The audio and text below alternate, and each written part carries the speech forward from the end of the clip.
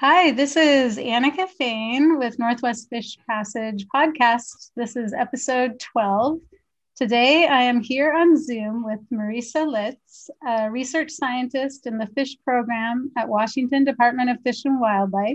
She leads the Coast Ecology and Life Cycle Monitoring Unit focused on Pacific salmon and steelhead. Thank you so much for joining me today, Marisa. Thank you, Annika. It's a pleasure to be here. And what tribal lands are you on today? So I am speaking to you today from Olympia, and I am on the tribal lands of the Nisqually Indian tribe and the Squaxin Island Nation. And I'm here in Bellingham on the ancestral lands of Lummi, Nooksack, and Salish Sea tribes. What motivated you to study marine science and get a PhD? Well, Annika, the first thing I could say is it definitely wasn't a linear path. So I started my academic journey at the University of British Columbia, and I actually was raised on the East Coast of the US and Canada in Maine and New Brunswick. So my first exposure to the West Coast was moving to Vancouver. I have a degree in anthropology, so I was really fascinated by different cultures and different ways of experiencing life, and I was just drawn to ethnography and anthropology. And as soon as I graduated, I actually got a job on the west coast of Vancouver Island working with the Nuu-chah-nulth First Nations. And while I was there, these are the salmon people, and there was a lot of exposure not only to Northwest Coast art, but these salmon resources and these beautiful temperate rainforests. And, I decided then and there, I want to do this as a career. So my next move was moving back to Maine to study marine sciences. And while I was there, had some great mentors, particularly one, Bob Vaddis. I taught an amazing field marine ecology course that really motivated me in that direction. And he ended up writing a beautiful letter of recommendation. And so once I finished in Maine, I ended up at the Oregon State University in the fisheries science program there. And I got both a master's degree and a PhD at Oregon State University, funded by NOAA Fisheries, and doing a lot of collaborative work with NOAA and Oregon State University, a lot of ocean research focused on salmon ocean ecology when I was there. So that took about 12 years over in all, just because I took breaks from my studies to serve as a technician and to travel and do other things. So I know that for part of that, you were supported by the NOAA Educational Partnership Program in minority serving institutions. So I'd love to hear more about that program. Certainly. So the NOAA Educational Partnership Program with minority serving institutions is a program within NOAA. It's part of their Department of Education. So they support a lot of high school, undergraduate, and graduate research. But this particular program was designed to provide a workforce-ready pipeline of students from underserved communities. And so they provide internships, scholarships, support for students. And the minority serving institutions, there's several, but it's across sort of the NOAA mission. So oceanography, fisheries research, atmospheric and climate research. And they are great about not only supporting students' tuition, but also annually hosting conferences, pre-COVID times, when students can come together, have opportunities for professional development, for sharing their research, for getting feedback, for networking across the country, and really elevating their science to international realm, publishing. And so it's a great program. Do you know this year what's happening? Are they going to be able to have a virtual conference? I believe a virtual conference is in the works as it is, in all of our daily lives these days. And they can be really, I've attended a few at the conferences this year, and, they're very informative, but it doesn't quite mimic the experience of face-to-face interactions and some of the networking that happens in the post sessions after the wine starts flowing, right? Or whatever. And then if people are interested in applying to that program, what's the best way they should do that? So directly through the program managers, they have an excellent website. So if you could post that, it's a great opportunity for students to peruse and see if they're eligible for any of the sort of undergraduate funding or graduate funding opportunities, or even just some of the internship opportunities that are available. Do you know if they have a database of people that have gone through the programs and that I could access or to the public? So we believe that there are periodic reports and updates on their website of past students that have been supported in the past, where they are now. And certainly the program managers can steer you in the right direction. Okay. I know you work at Department of Fish and Wildlife now. And can you tell me a little about why you decided to go there instead of maybe going to a university as a faculty? I decided during my dissertation work, I came to the conclusion that academia really was not for me.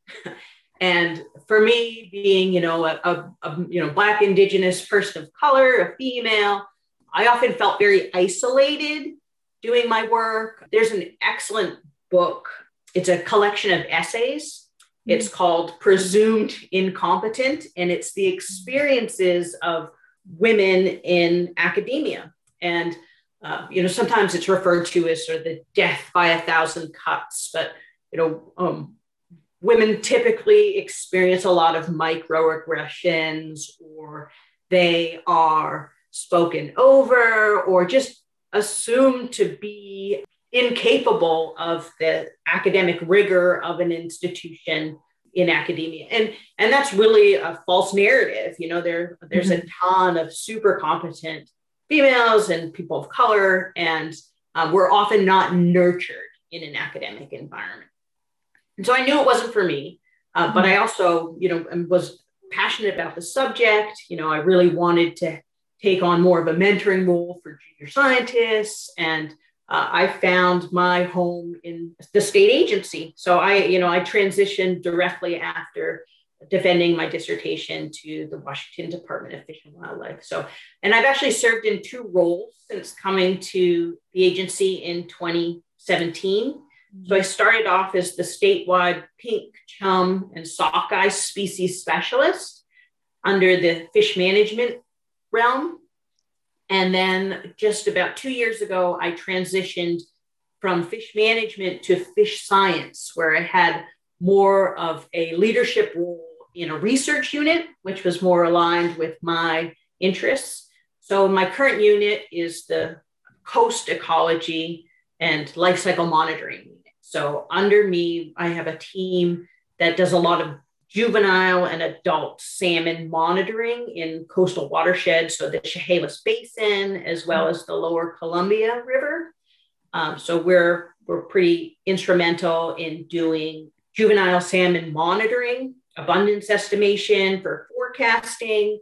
We're doing work with stream temperature, like a stream temperature network, like climate change monitoring, so projections about what the stream temperature will look like, understanding sort of distribution of salmonids across the basin. And a lot of our work is informing restoration planning. So both in the lower Columbia River as part of the intensively monitored watershed program there, and on the coast as part of the Chehalis Basin Aquatic Species Restoration Plan. So you're working on a lot of different things. I know you're very busy. And what is one of the favorite parts of the project that you're working on right now? Oh, that's a great question. So Prior to coming to WDFW, all of my work was really marine focused. So I identified as a fisheries oceanographer. So I was not, really working in a bit of a silo where my understanding of salmon survival and salmon life history was isolated to the marine realm. And that's amazing and exciting. And there's, like a lot of environmental changes going on in the ocean. They're very important, but I really did kind of focus less on the freshwater realm. And so in my new role, sort of the tides have kind of switched, and a lot of more of my work that I'm overseeing is understanding sort of variability and survival and the life history stages that are occurring in freshwater. And what I'm coming to discover more and more recently is that they're so nested. And oftentimes historically biologists have been pigeonholed to either, entirely spend their entire careers in freshwater or their entire careers in the ocean, and they don't communicate.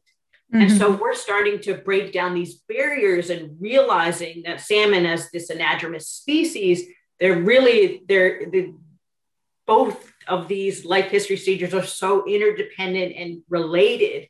And we really need to understand how one phase is affecting the next and how we can talk, communicate, understand sort of these environmentally driven pressures that are leading to declines in species, trying to understand sort of forecasting abundance based on what these fish are experiencing in these different realms. So it's both a challenge and it's also really exciting.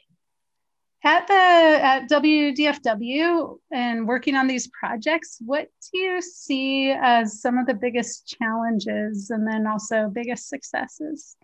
Certainly working at DFW, one of the biggest challenges is just that working with Pacific salmon is you have a really extensive network of tribal, non-tribal entities that you have to work with. You also, under the framework of the Pacific Salmon Treaty, sort of the bilateral agreement between Canada and the US, mm-hmm. You also have this regulatory framework that involves different countries and different agencies. So part of my role is also I serve on the Coho Technical Committee of the Pacific Salmon Commission.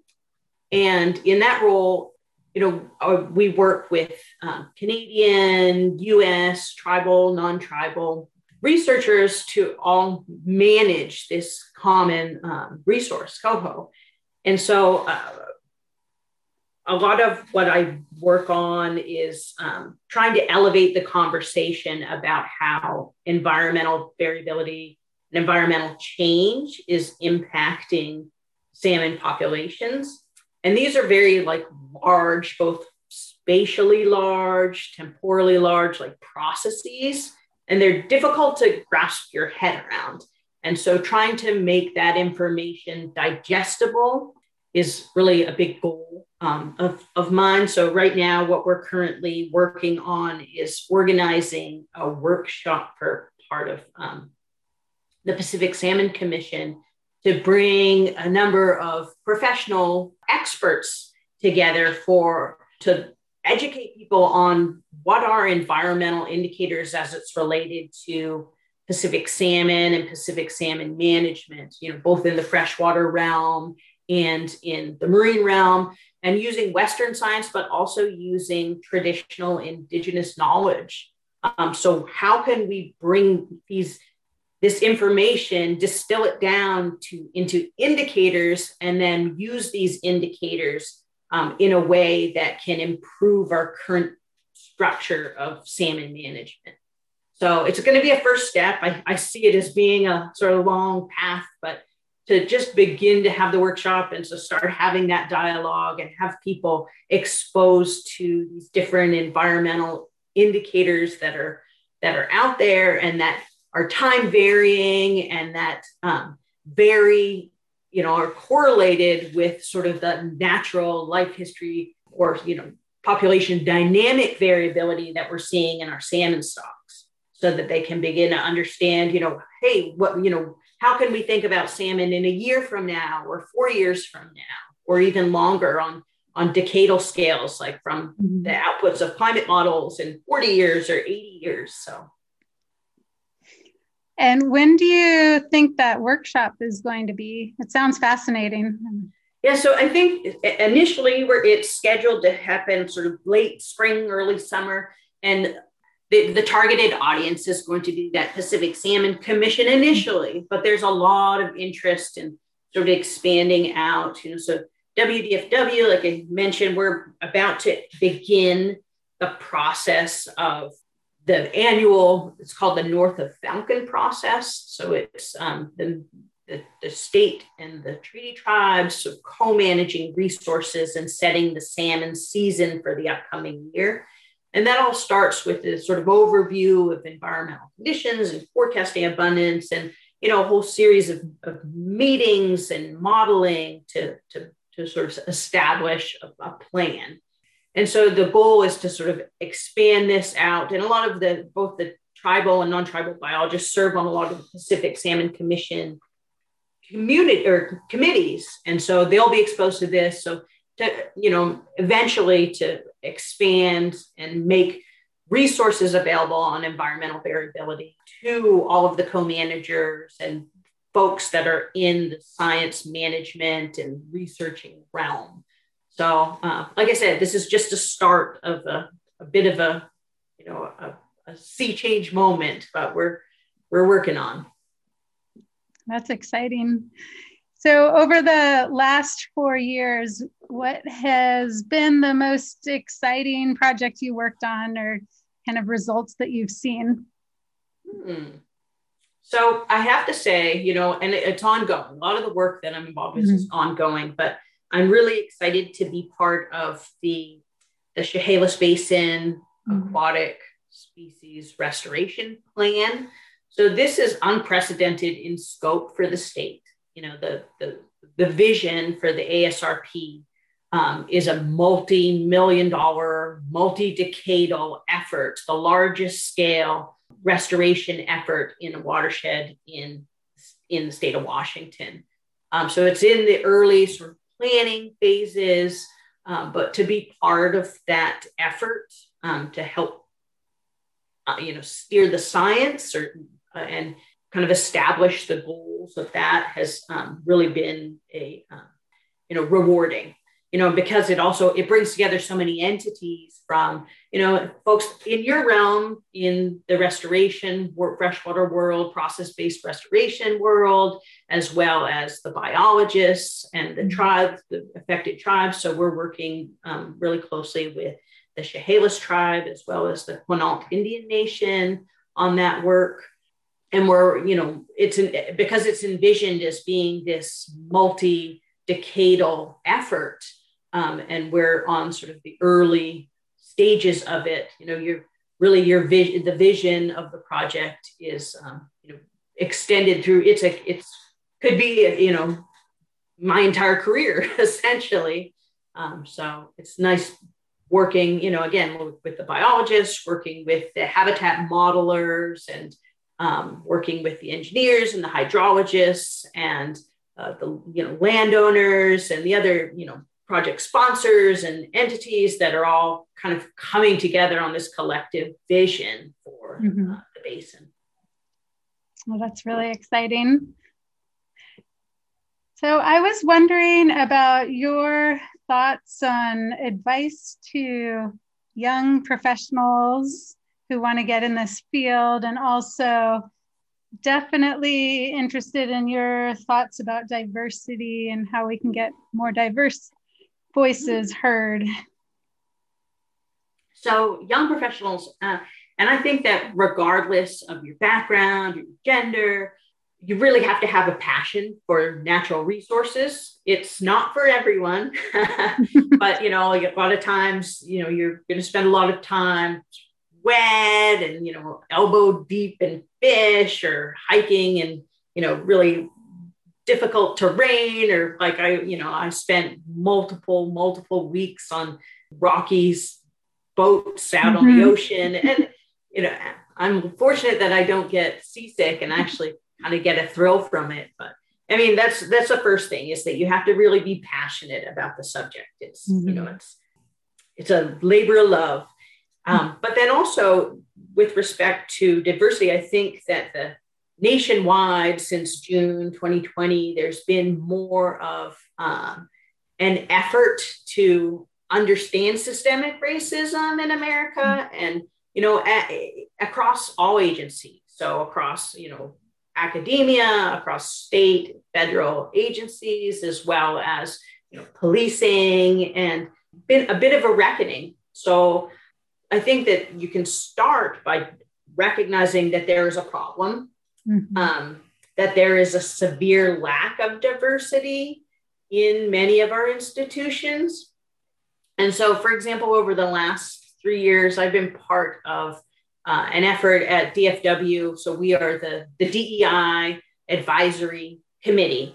And we, are sort of not grassroots, but we're, an agency working group that is really trying to elevate the discussion about diversity, equity, and inclusion within our own, agency.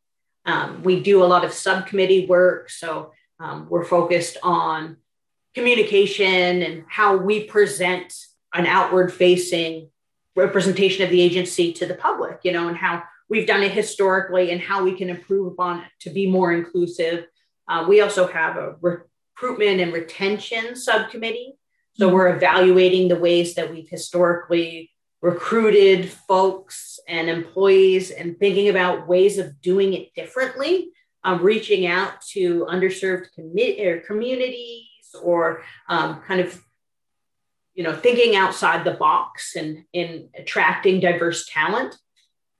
And then also just understanding sort of the demographics of the agency as a whole historically, to kind of as a foundation to how we can make changes and implement, so we don't implement policies, but we make recommendations, or we, have discussions about how to move things along, how to be a good ally to people from underserved communities, and really to be more respectful and inclusive all around. So I think it's a lot of it is coming to, acknowledging your own unconscious biases, because we all harbor them, and then learning to, move on from that, and just how to be a better person at the end of the day.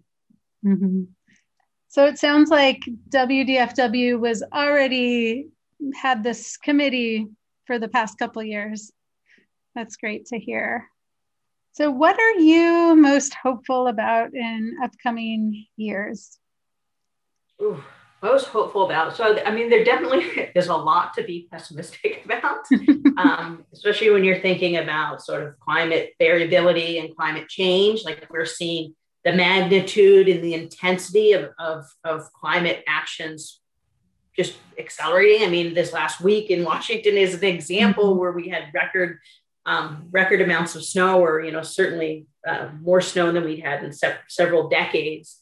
But, on the flip side, that's sort of to be expected because of the trajectory of the jet stream and the polar vortex, which is a hallmark of La Nina.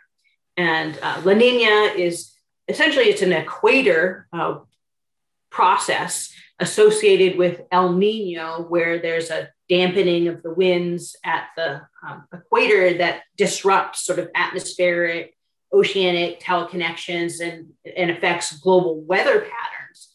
Long story short is that La Nina is definitely, has typically been associated with higher survival of Pacific salmon species because of the cooler temperatures, the more precipitation. We've definitely, over the last 5 years, we've really seen unprecedented changes in both freshwater and marine realms. So we've seen at least 2 of the largest marine heat waves, so also known as the warm blobs, forming in the Northeast Pacific. We know that productivity has been very low within blobs. We've seen a lot of of mortality, not only with salmon, but salmon prey and other fish like Pacific cod, devastating declines in those stocks over the last several years. You've seen range expansions of fish, but then in terrestrial realms, you've seen devastating droughts. So 2015, you had almost 50% of the pre-spawn mortality in sockeye returning to the Columbia River watershed. The compounding effects of warm temperatures and low snowpack have seen, record low summertime rearing temperatures and flows for salmon. And so the one highlight or the one point of optimism is that the La Nina that we're experiencing now could be a sign that, indicative that there's a greater chance of survival for fish that either spawned in this last winter or that are rearing in those systems now. And we can start to, along with all of the restoration activities that are occurring in watersheds, bank stabilization, channel reconnection, large woody inputs, that we can start to see, sort of a turn from the last sort of devastating 5 years we've experienced with Pacific salmon and steelhead. Thank you. And in terms of getting more diversity, what are you most hopeful in that realm? So, representation is everything. So as much as I can be a role model for, young, passionate naturalists out there, I'm happy to engage any way I can, through opportunities like the NOAA EPP MSI that, supports students from underserved communities. That's great. I'm also part of an organization, a brand new organization that developed this summer. It's called BWEEMS, BWEEMS. And what that stands for, it's Black Women in Ecology, Evolution, and Marine Science. We're working, the leader, Nikki, is working on a website. She had a grant.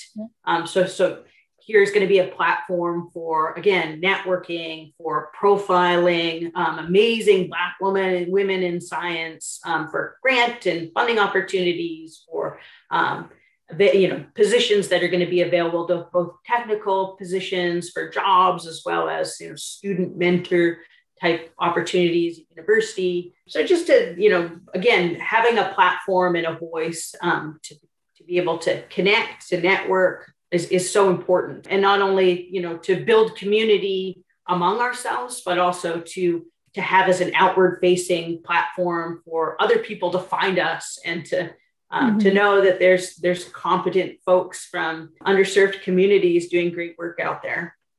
Oh, great. Is the website up yet, or it's in the process? It is a work in progress. I can send you sort of what's available at the moment. Okay, that sounds great. Yeah, anything that you want to share with the audience, feel free to send some web pages my way. For sure. Do you have anything else you want to add about anything we've talked about or haven't talked about? No, I'm really grateful that you reached out to me, Annika. I think that this podcast, there's a lot of great content on there. I had fun listening to some episodes over the weekend.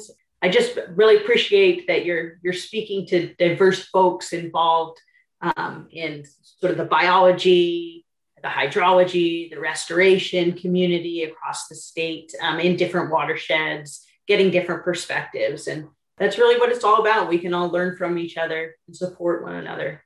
Thank you. Yes, I really enjoy meeting new people. I can't wait to actually meet people in person someday again. But in the meantime, Zoom has been great. Thank you so much for joining me today. You're very welcome. Thanks for having me.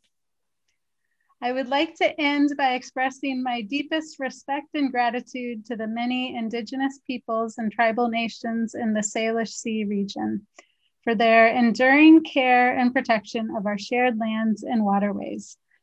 If you enjoyed this podcast, please tell a friend and write a review. Have a great day.